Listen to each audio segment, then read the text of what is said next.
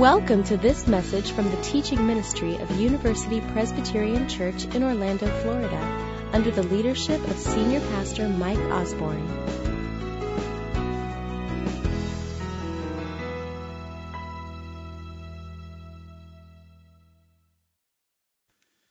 Scripture reading this morning is taken from the book of Philippians, chapter 4, beginning with verse 10. If you're using the scriptures that are provided, Philippians chapter 4, beginning with verse 10. I rejoice greatly in the Lord that at last you have renewed your concern for me.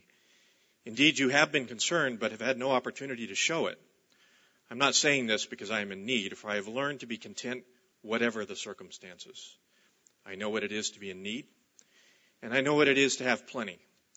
I have learned the secret of being content in any and every situation, whether well-fed or hungry, whether living in plenty or in want. I can do everything through him who gives me strength. Yet it was good of you to share in my troubles. Moreover, as you Philippians know, in the early days of your acquaintance with the gospel, when I set out from Macedonia, not one church shared with me in the matter of giving and receiving, except you only. For even when I was in Thessalonica, you sent me aid again and again when I was in need. Not that I am looking for a gift, but I am looking for what may be credited to your account. I have received full payment and even more. I am amply supplied. Now that I have received from Epaphroditus the gifts you sent, they are a fragrant offering, an acceptable sacrifice, pleasing to God. And my God will meet all your needs according to his glorious riches in Christ Jesus. To our God and Father be glory forever and ever. Amen.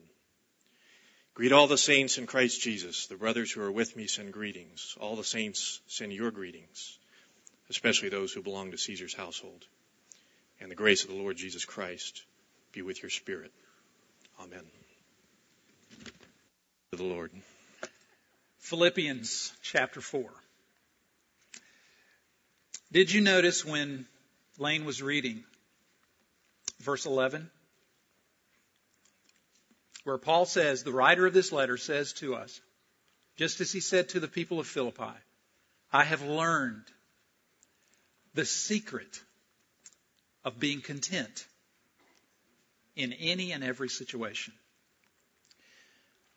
Where does that confront you this morning as you hear it? I've learned the secret of being content. How might the Holy Spirit be using that verse, even as I speak, to expose something in your life that you're struggling with in order to accept? Something that you struggle with on a regular basis that prevents you from being a content person. We're going to see this morning how God can take this passage of Scripture and produce something supernatural in you and in me. Something called contentment. I'll be honest. We are, by and large, a discontented people. I suspect many of you are as well. One reason that we are discontented is that we live in a discontented culture. Why do I say that? Well, I say that because as we look around us, as we even look within our own hearts, many of us are anxious and worried much of the time. Many of us covet things that other people have. We're not thankful for the things that we do have. The car that has 150,000 miles on it. The house that's not as new and bright and shiny as the neighbor's house. The body that's not as trim as it used to be. The child that makes B's and C's, maybe D's instead of A's. There's a restlessness about us, many of us. We think we need something bigger, better, faster, newer most of the time. Why are we that way? Why is there a restlessness within our souls when in fact God has showered us with so many blessings? Well, part of the reason we struggle with contentment is that we inherited a discontented, restless spirit from our great-great-great-great-grandparents, Adam and Eve. We lost contentment in the Garden of Eden. We are sons of Adam and daughters of Eve. You remember the first sin? Here's Satan holding out the forbidden fruit. And actually, what was doing in Eve's heart was causing her to want something that she didn't already have. There was a discontentment already that led her and led Adam to disobey God's law. And we've been struggling with contentment ever since, struggling to find it and not doing a very good job of it either. Springsteen was right. Everybody's got a hungry heart. John D. Rockefeller, you might have heard this. He said famously one time when someone asked him, "How much money do you need? How much money would it take to make you happy?" And he said, "Just a little bit more." And that attitude is so true of so many of us as God's people. Just a little bit more, just this, I'll be happy. Just that, I'll be happy. If I got this, if I had that, if I had this experience, or if I wasn't this way, or what have you. So we're going to talk about contentment. It's a quietness of soul. That's what contentment is. It's a satisfied outlook on the life that you've been given, the lot in life that God has given to you.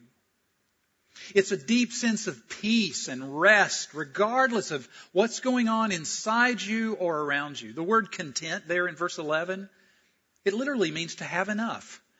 To have this feeling that you have enough. It's a sense of having a sufficiency. It's to be satisfied with your circumstances. Who you are, where you live, what you have. And Paul says that that's what he has. He says, I have learned the secret of being content, whatever the circumstances. I don't know about you, but I want that. I want that. I need that. And I feel sure that you do as well. Let's do this morning. I'm going to show you 3 things from this passage. The first 2 are going to be very brief. I want to deal mostly with the third one, okay? But 3 things that I see in this passage. Number 1, contentment is born out of adversity. Second, it's nursed in community. And third, it's sustained by the sovereignty of God. Okay, so it's born out of adversity, nursed in community, and sustained or strengthened by the sovereignty of God. Let's talk first about it's born of adversity. Contentment comes out of hardship. God uses suffering to create contentment in us over time. Look at verse 12, where Paul says, I know what it is to be in need, and I know what it is to have plenty. I've learned the secret of being content in any and every situation, whether well-fed or hungry, whether living in plenty or in want. See, contentment is something you have to learn through hardship and through loss. Oh, how I wish I could tell you that it would be learned another way. How I wish I could tell you that there was a formula for learning contentment. Or there's a book you read and suddenly you're changed into a contented person. And I can't do that because contentment is instead not natural to us. It's alien to us and we must learn it through the crucible of adversity. Paul's life is proof of that. Paul, if you read the autobiographical sections of his letters and of the book of Acts, you'll see that Paul suffered a lot throughout his life. And where was Paul when he wrote Philippians? Well, as we've learned in this series, he was writing this letter from Roman prison. He was far away from his home, from everything familiar, from his friends, separated from his family. At one time in the past, he had power. He had prestige, he had respect, he had friends, he had freedom, he had possessions, he had safety. But now what has he got? Now he has none of those things. They've all been removed from him. He's chained to a Roman guard all the time. He doesn't know what's around the corner. He could be set free. He could be executed the next moment for all he knows. Where is Paul? He is in the classroom of life, learning the secret of being content. Some of you this morning are in that classroom. Some of you are learning contentment through hardship. And I suspect that some of you don't feel that it's contributing anything to your life. It's simply taking it away. It seems so hard. You wonder, how can God be just to give me this? I can't deal with this anymore. You don't think you're in much of a classroom. You think you're in hell. God loves you. He does. And He is shaping you through hardship into a person who can find something supernatural, a contentment that doesn't depend on things going well. And isn't that a good fruit? Isn't that good, strong fruit? Yeah, it is. So continue, please, to let God lead you in and through that classroom. He is with you. Contentment then is born of adversity. Secondly, it's nursed, if we could use that analogy, it's nursed in community. I want you to notice in this passage, if you didn't already, that Paul values his friends in Philippi. He sees great value in community, and he knows that his contentment is partially due to the love of his brothers and sisters in Christ.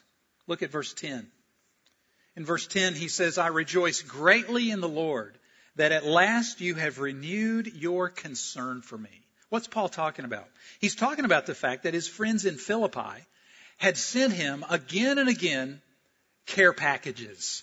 He talks about that in verse 16. He says, again and again you sent me aid when I was in need in Thessalonica.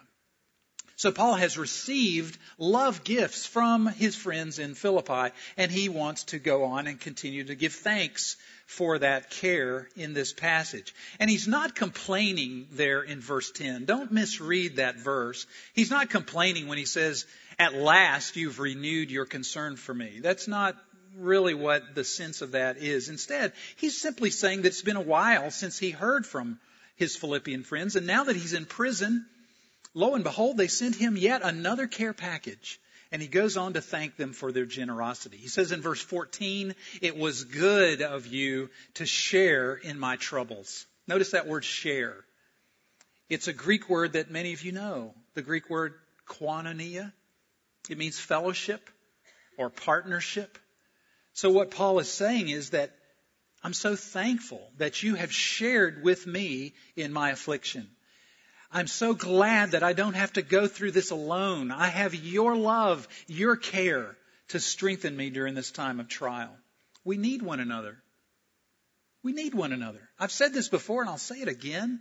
Many of the Christian songs that are popular these days say things like, that are wrong. They say things like, Jesus, you're all I need.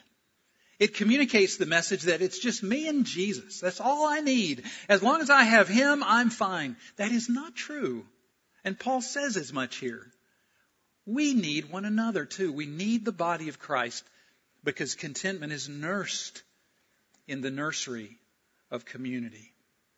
The Christian who tries to make it alone will never be content. I'm going to have more to say about that, by the way, next week when we look at the very last part of Philippians that we didn't cover back in the month of March. But I'll let you find out about that next week. So far, what we've said is that contentment is born of adversity and nursed in community. But now here's the part I want to dwell on. It is sustained by the sovereignty of God. What does that mean, the sovereignty of God?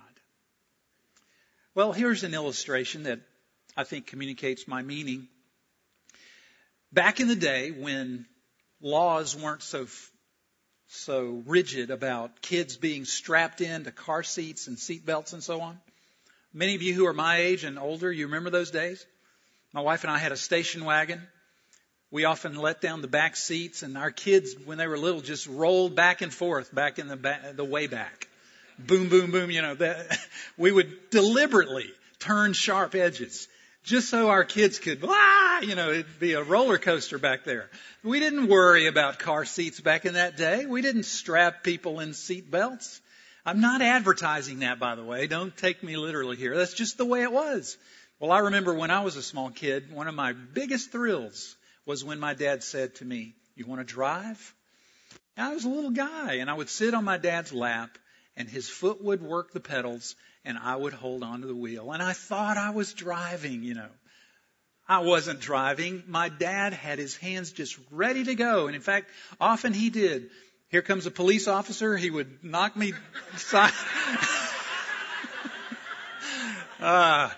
And a pothole in the road, a sharp turn coming up. My dad was right there. My dad was at the wheel. That's what I mean by the sovereignty of God. Our God is always at the wheel. The sovereignty of God speaks of God in eternity past, freely and unchangeably ordaining everything that happens. And this is one of God's core attributes. His sovereignty, the way He has decreed all things, the way He has planned all things. He already knew before He created the universe exactly what needed to happen and when it needed to happen. A.W. Pink wrote a book about this called The Sovereignty of God. And in that book he said, this is the godness of God. Take sovereignty away and you don't have God anymore. The godness of God is His sovereignty. God foreordains everything that comes to pass, yet, and here's the mystery of it all, in such a way as not to be the author of sin and also not to take away our human responsibility.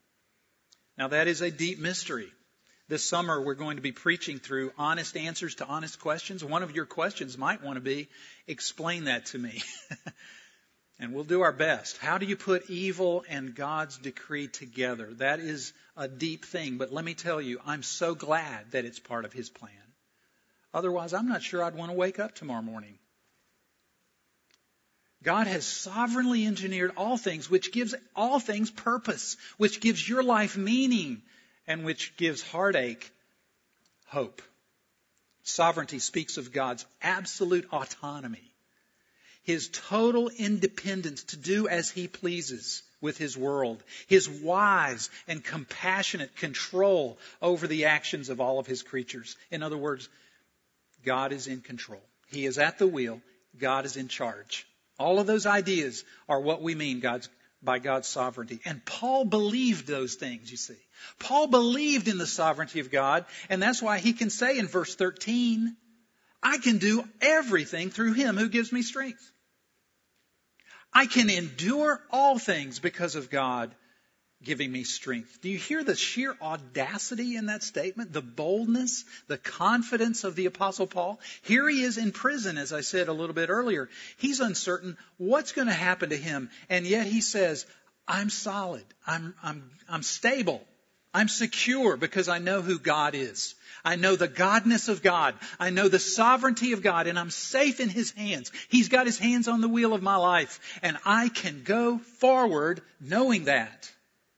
Paul reminds me a little bit, his situation that is, of the situation of a pastor over in Iran right now. Some of you have been following the story of Pastor Yosef Nadarkhani. He is a Christian pastor imprisoned in Iran, a Muslim country, and he is unaware, I suppose, of what his fate's going to be. The reports are conflicting.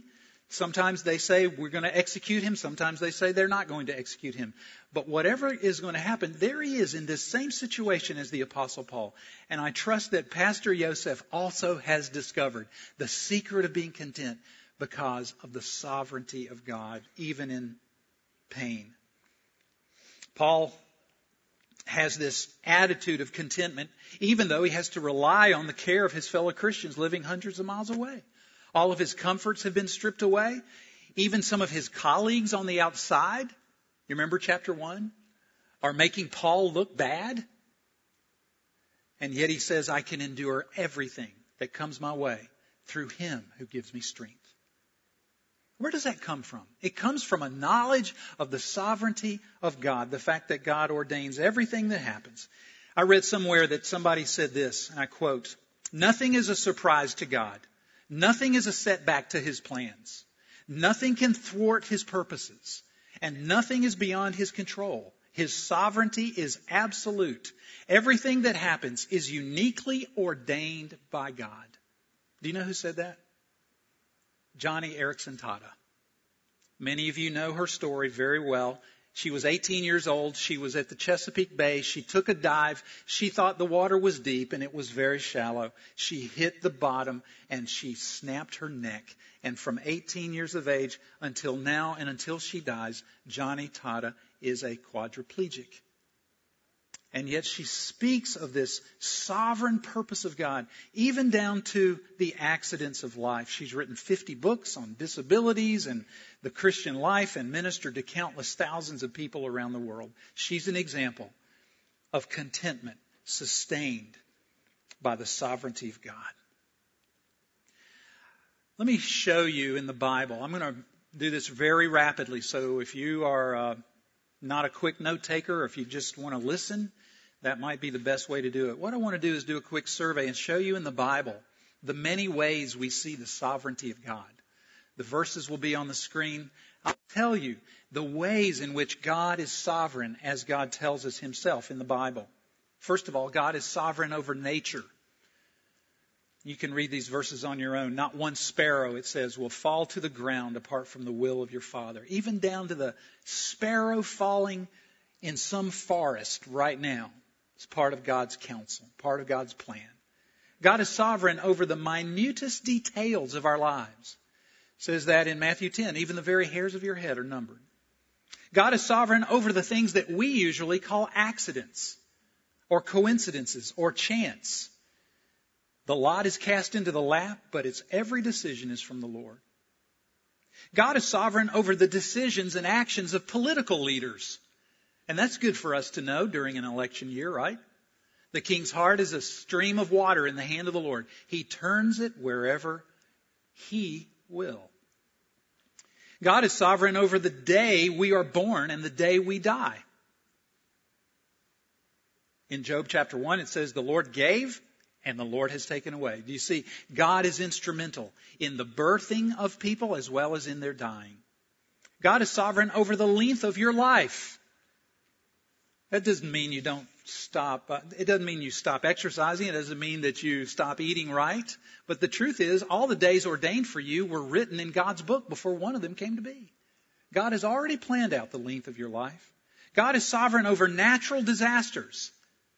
Think about what Job said in Job chapter 2.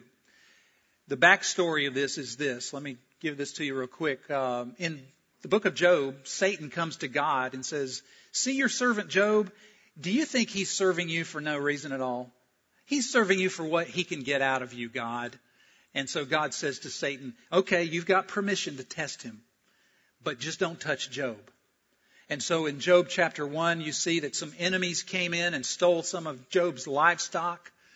Fire of God, a lightning bolt, I presume, fell from heaven and struck Job's estate and killed some of his animals and servants.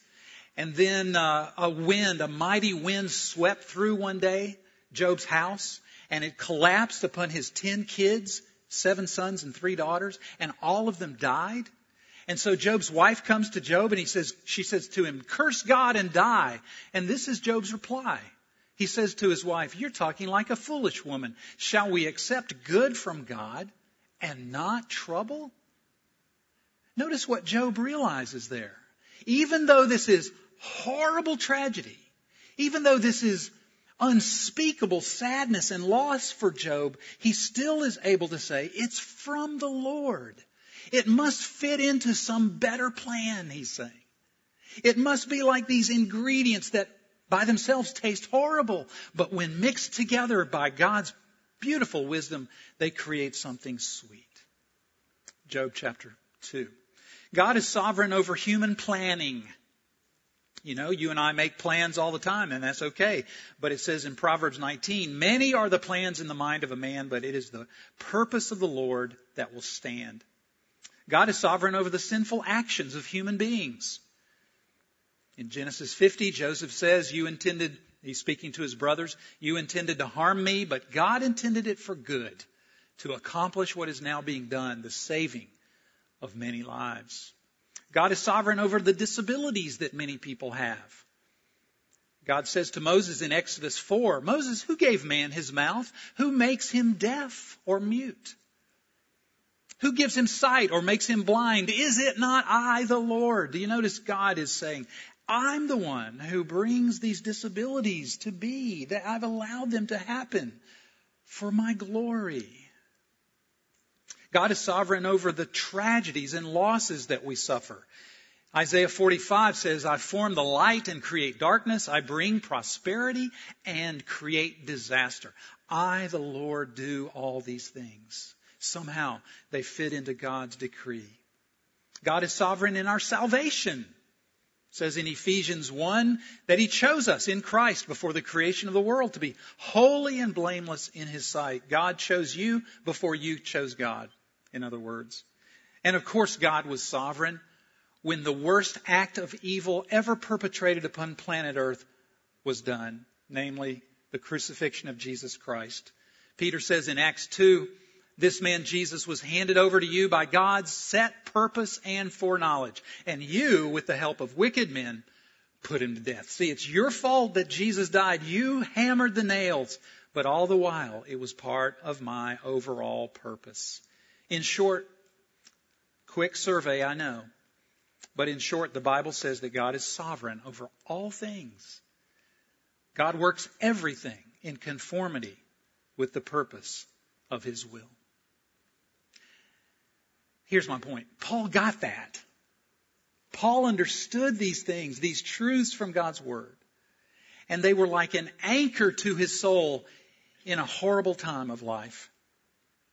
It was his rock in a world of quicksand, the doctrine of the sovereignty of God. And it can be your rock as well. So what does this look like on a practical level? How can you tomorrow be thankful for the sovereignty of God? Well, let's suppose that you say to yourself someday, I hate my life. I hate who I am. I hate where I live. I hate what I have. See, you can battle discontent with verse 11. You can say with Paul, I am learning. I might not be able to say I've learned, but I am learning the secret of being content, whatever the circumstances. God is using this affliction in my life to wean me away from the world and wed me more and more to God and to His heart.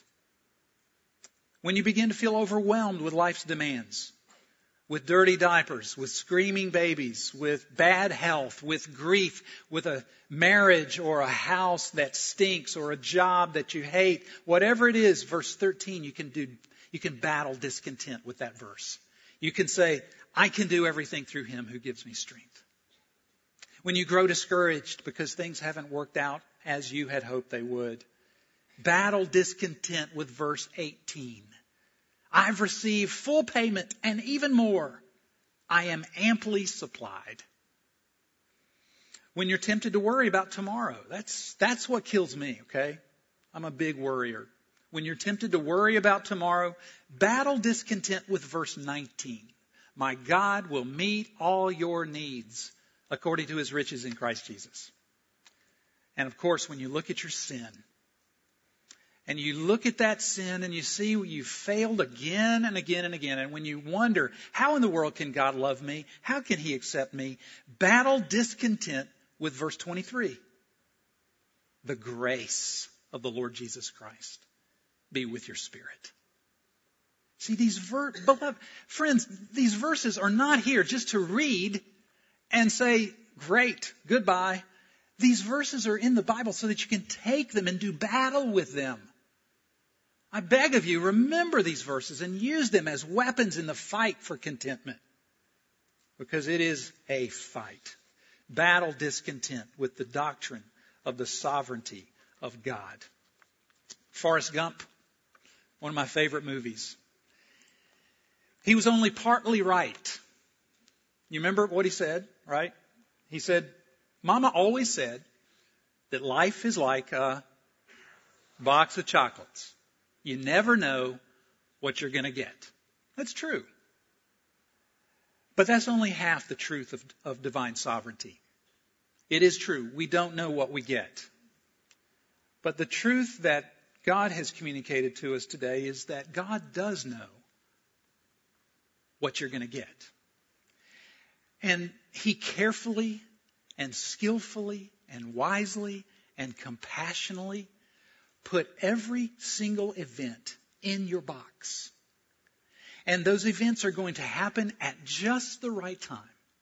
He knows what you can take. He knows what you can handle. He gives you what He knows is best for you. He meets your need. So trust Him. Trust Him and move from day to day, battling discontent. He sent Jesus to you to take away your sin. How much more confident will you be that He can also take care of you day by day and bring you home with joy? Let's pray. Father, thank you for showing us today a little bit more about contentment. Father, we struggle with this. I do, my friends do. We struggle because sometimes, Father, it doesn't make any sense what you're doing. Sometimes we don't understand how these chocolates got in that box to begin with. And Lord, we don't like them. Some of them are bitter. But Lord, we take hope today. We take hope from the knowing that you have planned our lives with love and care. And you know exactly what's going to happen. Your hands never leave the wheel. Unlike my Father, you are always on that wheel. And so, Father, we praise you this morning that we can do all things through Christ who gives us strength. And we pray this in Jesus' name. Amen. We at University Presbyterian Church thank you for listening to this message. Our mission is to help people know God, grow together, and serve others. To learn more about the church or how to have a vital relationship with God, visit our website at www.upc-orlando.com or call our offices at 407-384-3300.